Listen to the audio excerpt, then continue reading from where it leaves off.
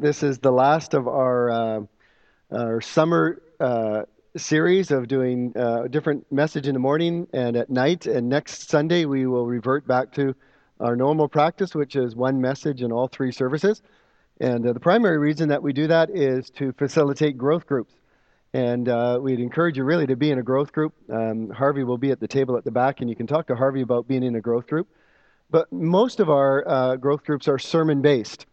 And that's why we do the same sermon wrapped through all three services. So you can be in a growth group that has people that go to the first service, second service, and third service, and you know what we're talking about. And so it's been a good opportunity for us, I think, in the summer to I guess, experiment a little bit and to preach and work our way through a few different themes. These last 7 weeks, we have spent our time in the 7 churches of Revelation. And part of this is because, I don't know, there's not any determined focus that I have, but I keep kind of toying with the idea of preaching through the book of Revelation.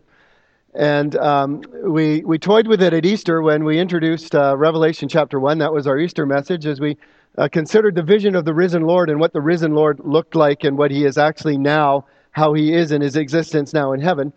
And it just seemed natural then to pick up and go through the 7 churches in Revelation. And I think it's important when we think about these 7 churches, because this is the way they're often preached, but they're preached as individual letters to individual churches, and we take that home with ourselves and kind of wrestle with that and work that through.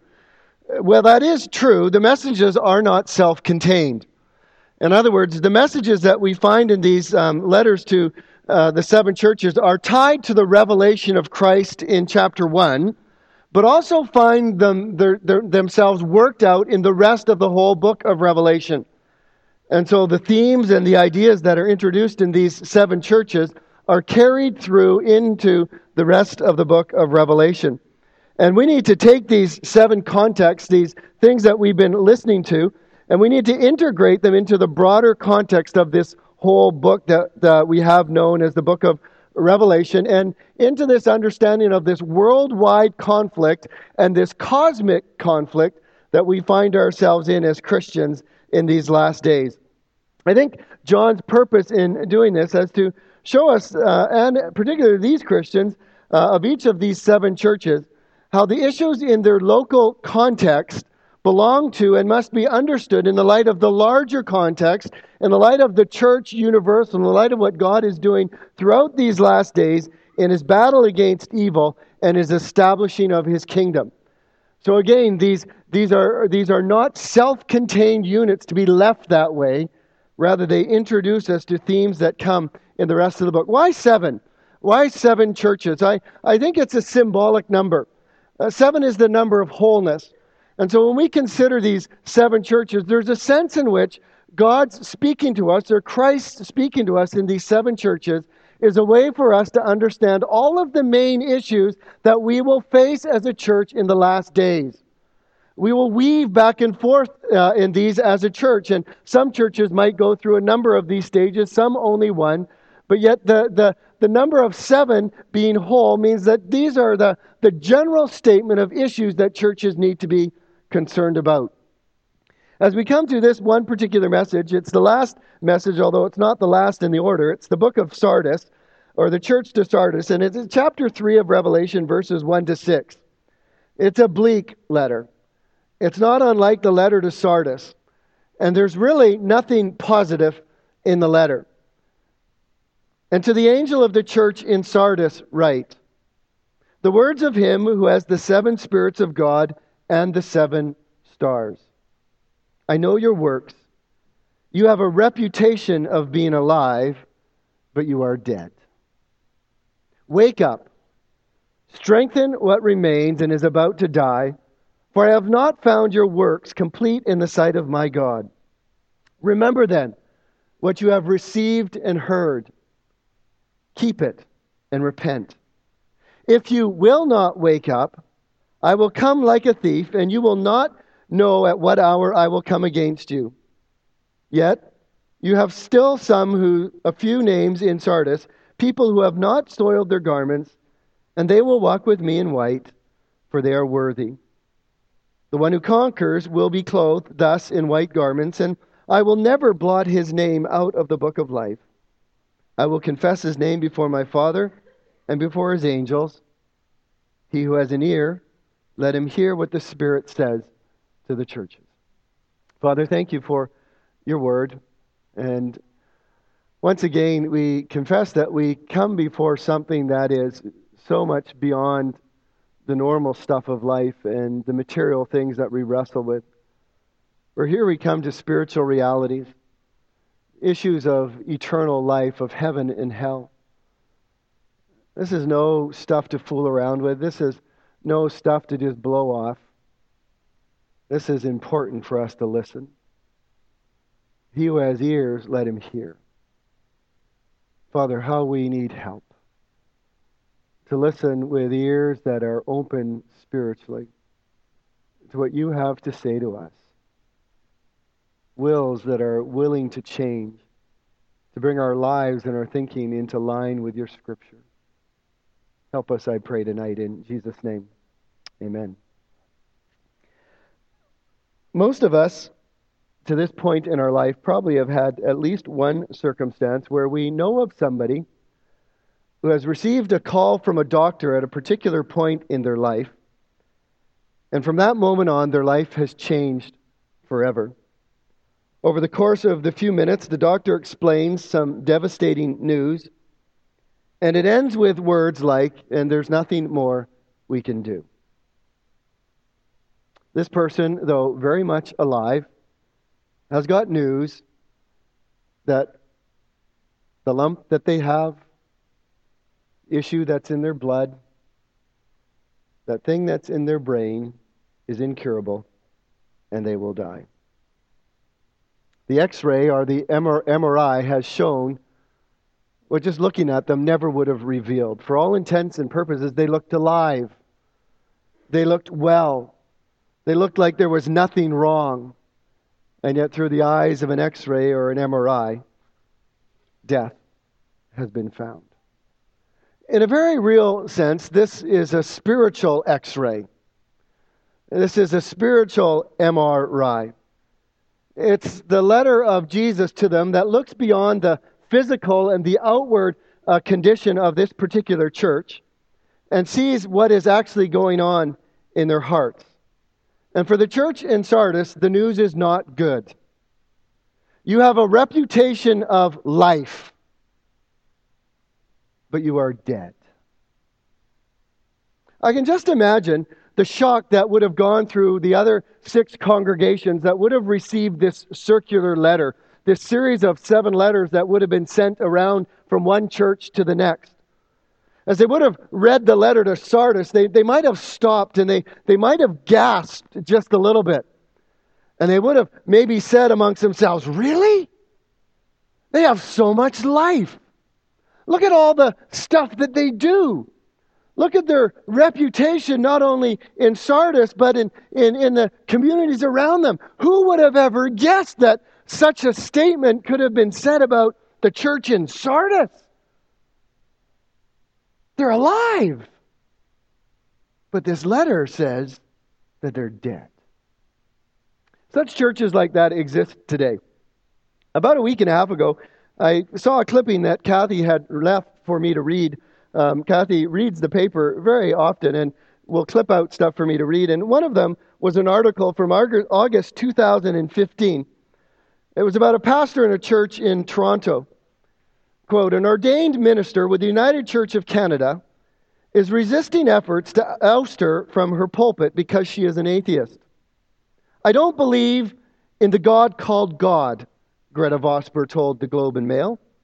"Using the words gets in the way of sharing what I want to share. So," she said, "she believes the Bible is mythology and denies that Jesus is the Son of God."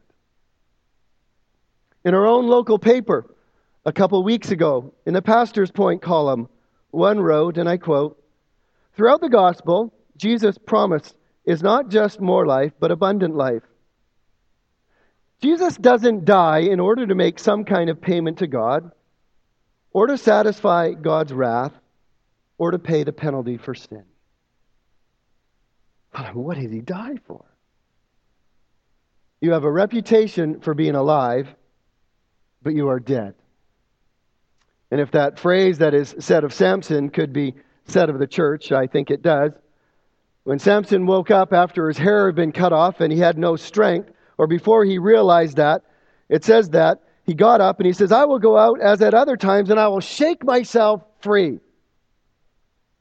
But he did not know that the Lord had left him. He was alive, but he was dead. One of the fascinating things about this particular church in Sardis is that there's no mention of any external pressure being brought to bear on this particular group of people. There's no mention of persecution, no mention of a synagogue of Satan, no Jezebel, no worries about dying for the faith. There was really there is no external threat at all spoken about. Well, why not? I think it's because there was no faith there. There was no evidence of life there. They had fit very well into the culture and the society around them. There was nothing to resist. There was nothing to be offensive. There was nothing to bother anybody. There was no contrast. They were essentially the same as the world around them. They just had some rituals or some religion or some things that they did that gave them the appearance of life. But when push came to shove, they were actually dead. And so Jesus makes an assessment of this church. And he does it by, first of all, introducing himself in a way that we have become familiar with. If you've been here for the last 7 weeks, he first of all brings out a characteristic about himself or a couple of things about himself that apply specifically to the church in this particular situation. And I think it's when we understand this pattern, we recognize that Christ is all that the church needs. It's not Christ plus this and Christ plus that. Christ is all that the church needs. And the fullness of Christ is what we need to continue to think about, preach about, sing about, pray about, talk about. And so here it's the risen Lord saying again to this church, you will find what you need in me. He says, first of all, that he is the one who holds the 7 spirits in his hand. That is, I think, very clearly a reference to the Holy Spirit. The fullness of the Spirit. There's again the notion of 7. I think it might take us back to Isaiah chapter 11 where we have the 7-fold ministry of the Spirit. But in what Jesus is saying here, I think, is he says, I am the one who has the Spirit. I am the one who gives the Spirit. It is the Spirit who gives life to the church. It's the Spirit who gives health to the church. It's the Spirit who gives energy to the church. You are a dead church. What you need is the Spirit. He is the one who holds the 7 spirits. The second thing he says about himself is he holds the 7 stars in his hands, which we have learned from Revelation chapter 1:16 are the 7 churches. I think what this is saying is essentially that Christ is the center of the church, that the leadership of the church, those who communicate truth to the church, whether they're godly leaders or shepherds or messengers or angels or some connection with the Old Testament, whatever they are, it's those who give the word of God to the church. He holds the church in his hand. He has the power over the church. He gives the church gifts that it needs. If you go to Revelation or Ephesians chapter 4, you find the 5-fold ministry spoken of there. If you wish, you'd have it that way. Christ is the one that gives gifts to his church. And I think this is a focus on he's the one that gives the word to the church. And what comes from the word but his life? Faith comes by hearing and hearing by the word of God. And so he's saying in his essence, the need for this particular church is the Spirit of God and the Word of God. We might say that they had lost sight of the Spirit and they had given up on the Word. It's a spiritless, wordless church. Oh, it looks good on the outside. It might even look good on the inside. After all, they might sing some songs and they might have some kind of homily that's given. But as we read from this article in the paper, Jesus Christ isn't seen as the one who does anything for us. God is just really a myth. The Bible is not something that we believe in. So there's the appearance of life, but it's a wordless, spiritless church. In light of this, it's somewhat a strange introduction. We might think it's more appropriate for Jesus to repeat what he says a little bit earlier. I am the one who has eyes like fire. The one who penetrates, who speaks with judgment into the church. But it's clear here that that's not the emphasis. And I think there's a battle for these things always in a church, whether it's in our Sunday school, our youth group, our young adults groups, our seniors groups, our church gatherings when we get together. Do we believe that life only comes from the Spirit? Do we say to people, you must be born again, that life only comes from God? Do we say that faith comes by hearing and hearing comes from the Word? Do we argue and do we teach and do we believe that the Word of God is the divine Word given to us, that by it we live, that by it we have life, that by it we grow, that it is in the Word of God that we find eternal life?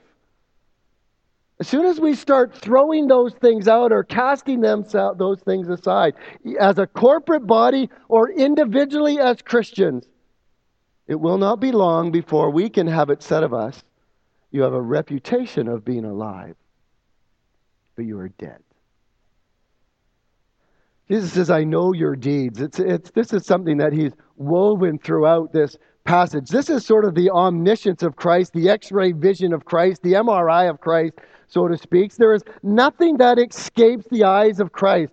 We might see only the exterior, but Christ sees inside of us. It says, no creature is hidden from his sight, but all are naked and exposed to the eyes of him to whom we must give account. Proverbs 5:21, for the ways of the man and woman are before the eyes of the Lord. He watches all of their paths. The eyes of the Lord are in every place, watching the evil and the good. Loved ones, this is the Christ of the Bible.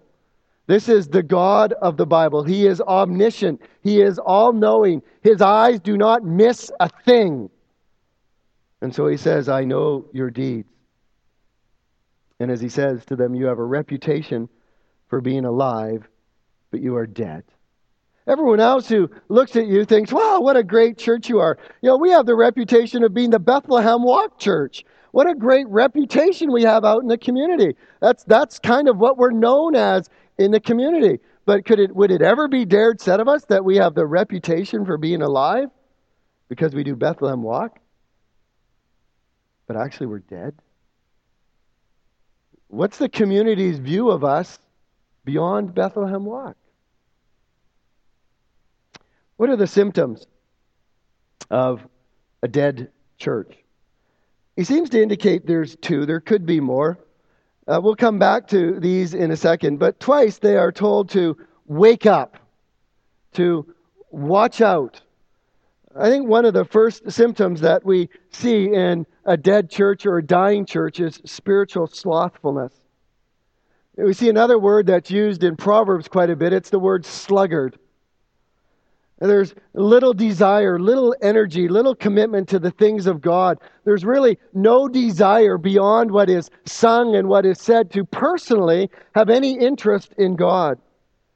Oh, there's all the external involvements that come with singing and worship like we've done, but there's no inner response. The heart is just dead. The heart is cold. The heart is resistant. The heart wants nothing to do with the change that is implied in the singing or the change that's implied in the preaching. The things that are sung and the things that are said makes little difference when we walk out of here. That's really why it's so critical that we listen to what it said at the end of every one of these letters. He who has ears to hear, let him hear what the Spirit says to the churches. See, the problem with those that are spiritual sluggards is the Word of God is not understood as the Word of God. It's simply heard as the Word of man.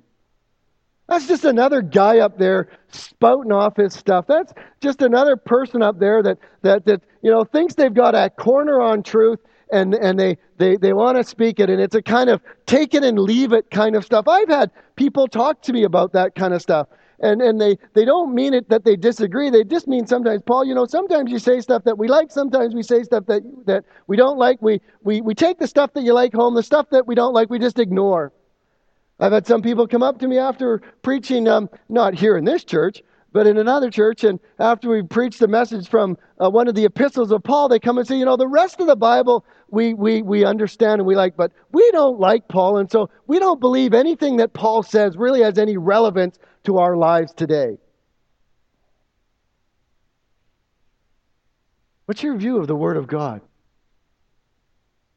What's your view of what happens as we sing and as the Word of God is proclaimed from this pulpit? Is it a sort of take it and leave it attitude? Well, that's really Paul's opinion or Barry's opinion or Dan's opinion or Ian's opinion, whoever happens to be in this pulpit? Or do we say, I need to go now and take that into the Word of God and see if that really is true?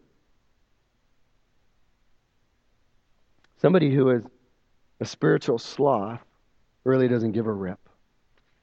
It's in one ear and it's out the other.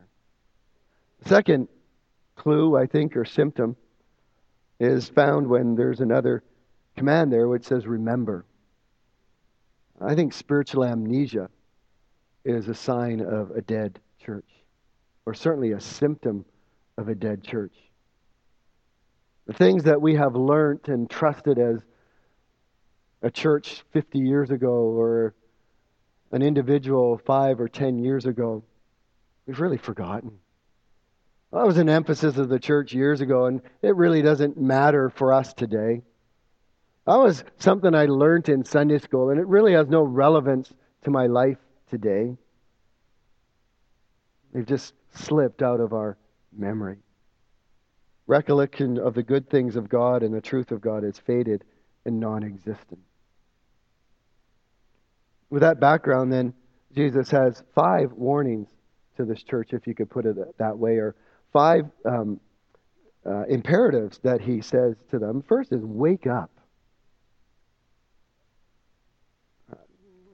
Sometimes you wish you could shout these things or say them with a little bit more force, but you get the picture. It's really the better way of saying it might be show yourselves watchful.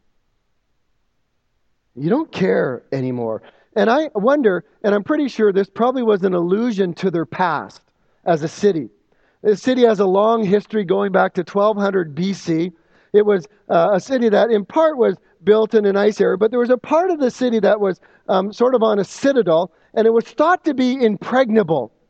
And there was so much self-confidence that they were sort of impregnable that on 2 different occasions over the course of this church's history, there was armies that had come against them, and they just thought that they didn't need to be vigilant any longer. They didn't need to worry because everything was okay. And on both of those occasions, men had scaled up walls where they hadn't put any guards anywhere. They had slipped into the city. They had opened the gates and had let the enemy in, and the city had been destroyed. I think it might be a reference to that. They would have been aware of that. And so he says, watch it. Be vigilant. Don't go to sleep at night thinking you've got it all together.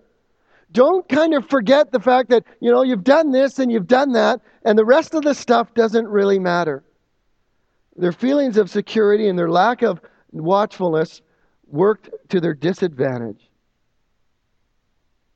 The problem in Sardis and in many churches today is a sleepiness. It's a false sense of security. It's a reliance on history. It's a reliance on tradition. It's a reliance on kind of what has gone before us. And out of that comes this sleepiness or this lack of vigilance or this false security or this self-deception. We're really unaware of our own spiritual disaster that's looming around the corner. I think we need to ask ourselves, do we have the Spirit of God in our midst? Do we have the Spirit of God in my life?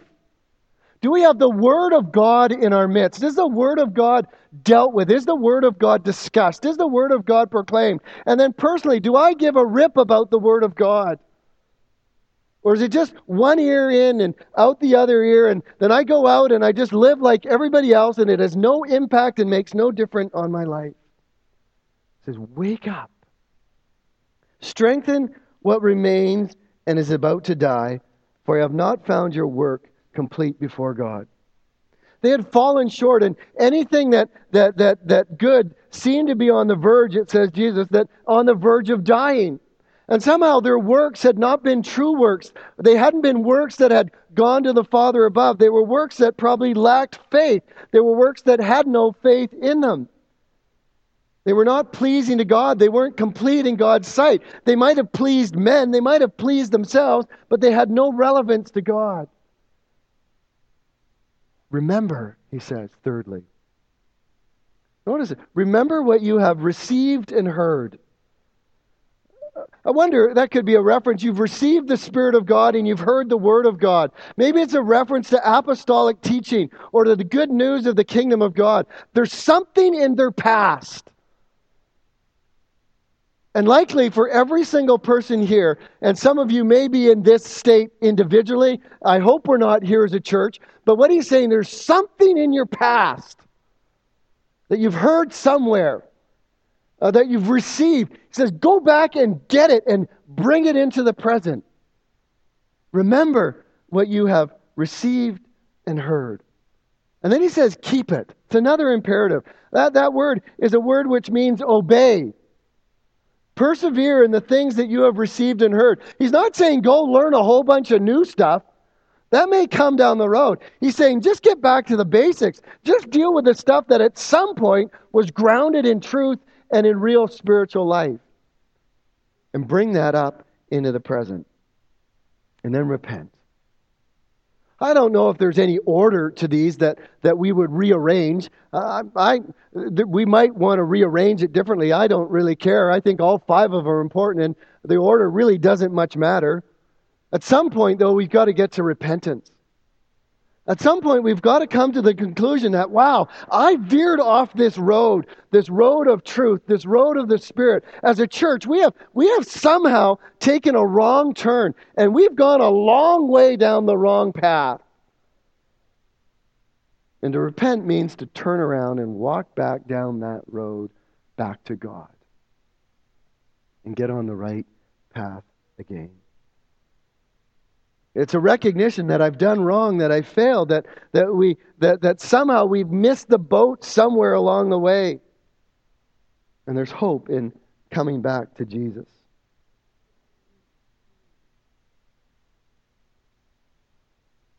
And then he has some encouragements and warnings for them. I wonder sometimes who profits from these warnings? Who profits from a letter like this? Is it people who have some inkling of truth? Is it people who have some sense that maybe there has something that's gone wrong?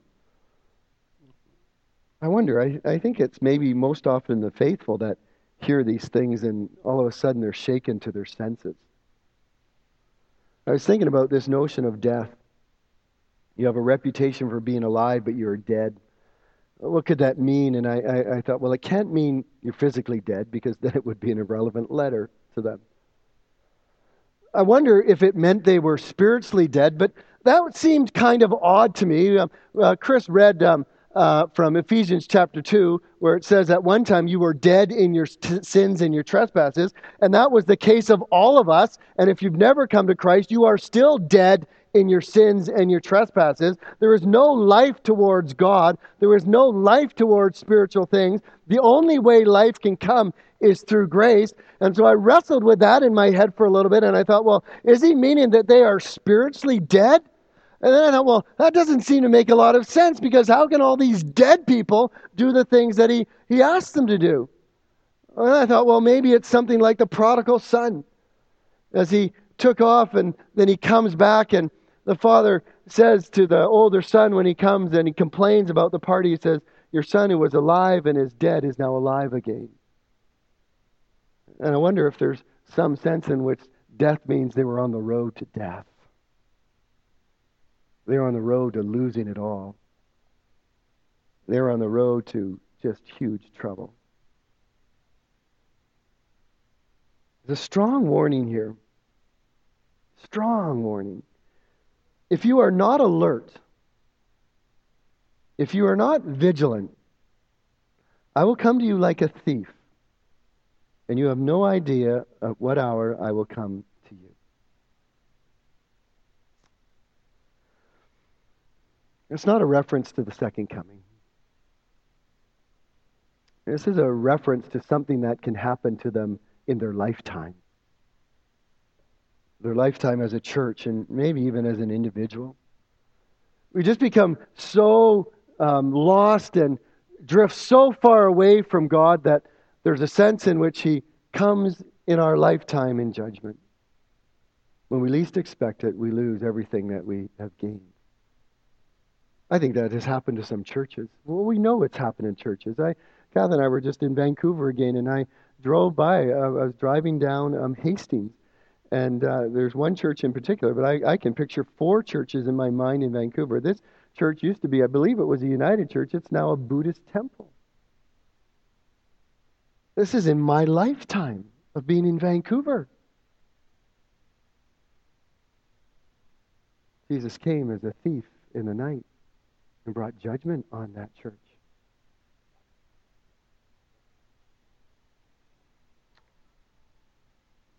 The first promise.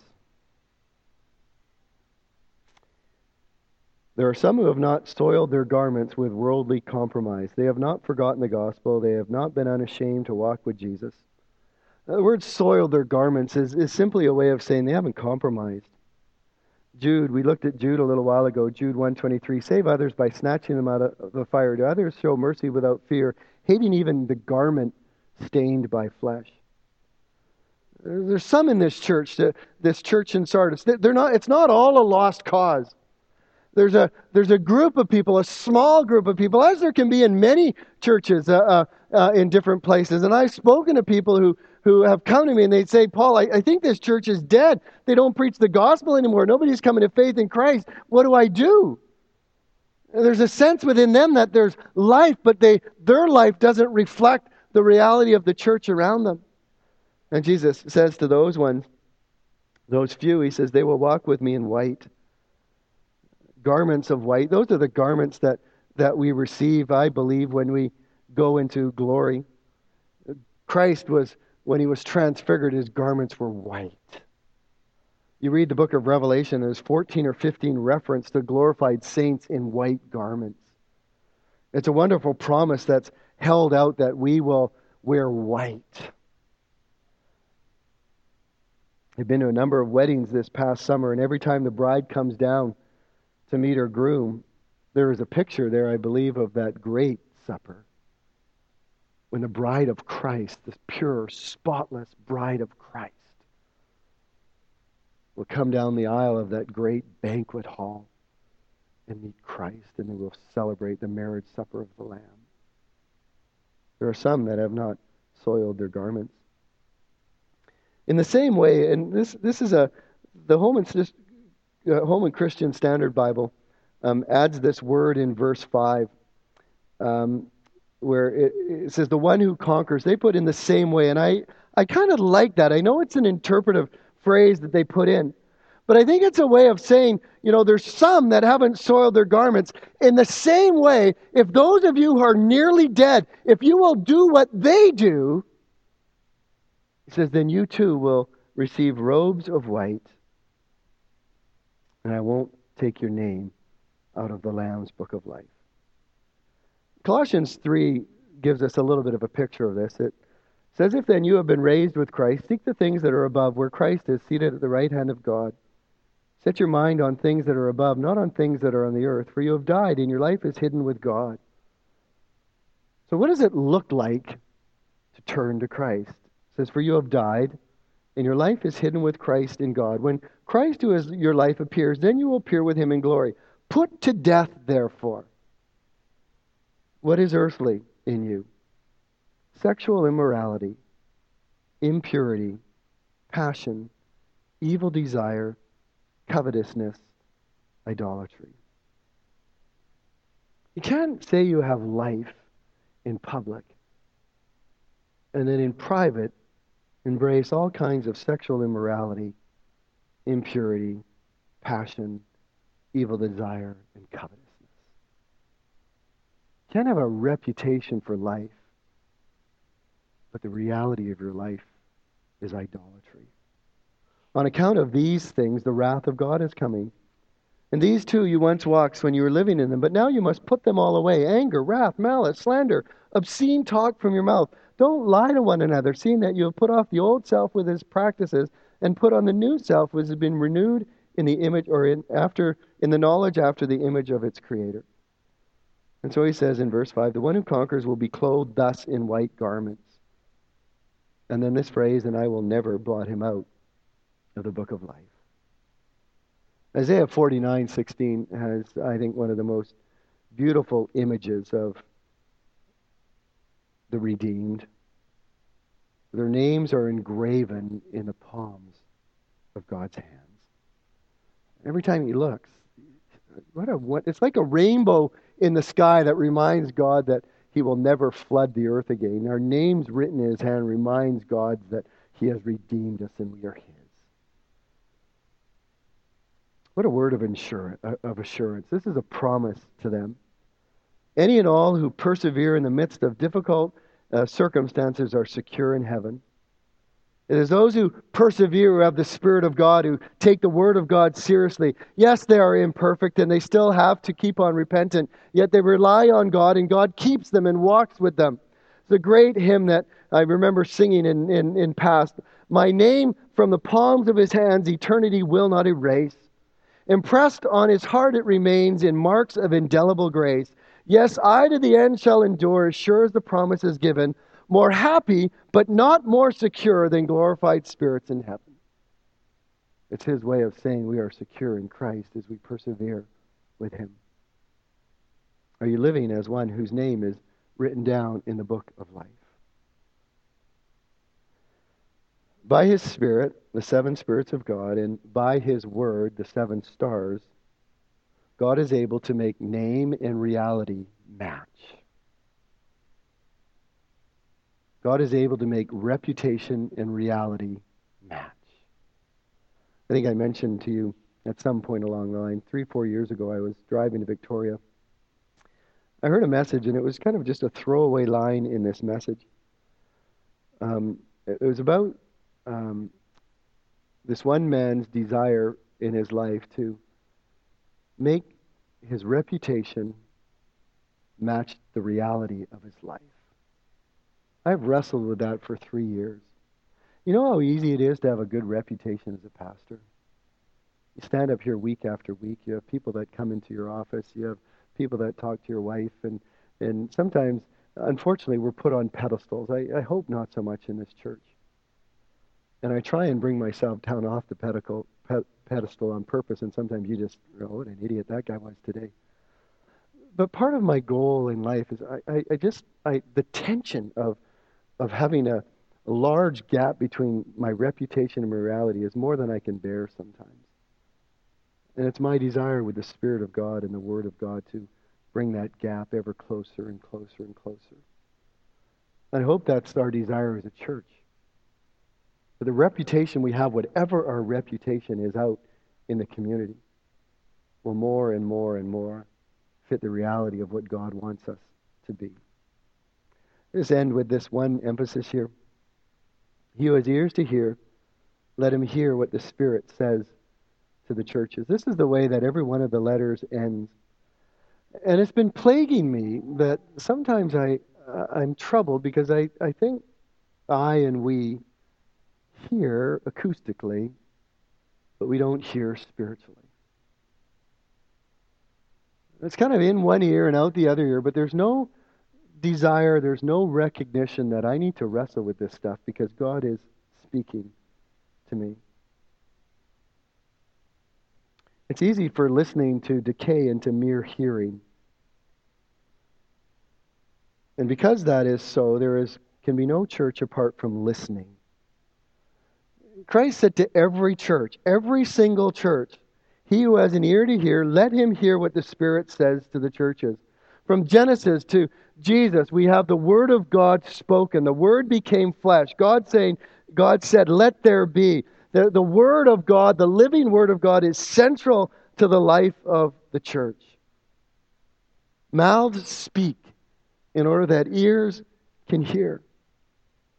And hearing that begins as a physical function needs to become a spiritual response. When it does not, the Bible diagnoses that as having heavy ears. Isaiah chapter 6, verse 10. A vivid Hebrew idiom that suggests that the Word of God cannot get in. Probably end with this word from Isaiah 4-5. The Lord God has given me a tongue of those who are taught, that I might know how to sustain with a word him who is weary. And then this, morning by morning, he awakens. He awakens my ear to hear as those who are taught. The Lord has opened my ear. I was not rebellious. I turned not back. Oh God, open our ears to hear what the Spirit says to the churches.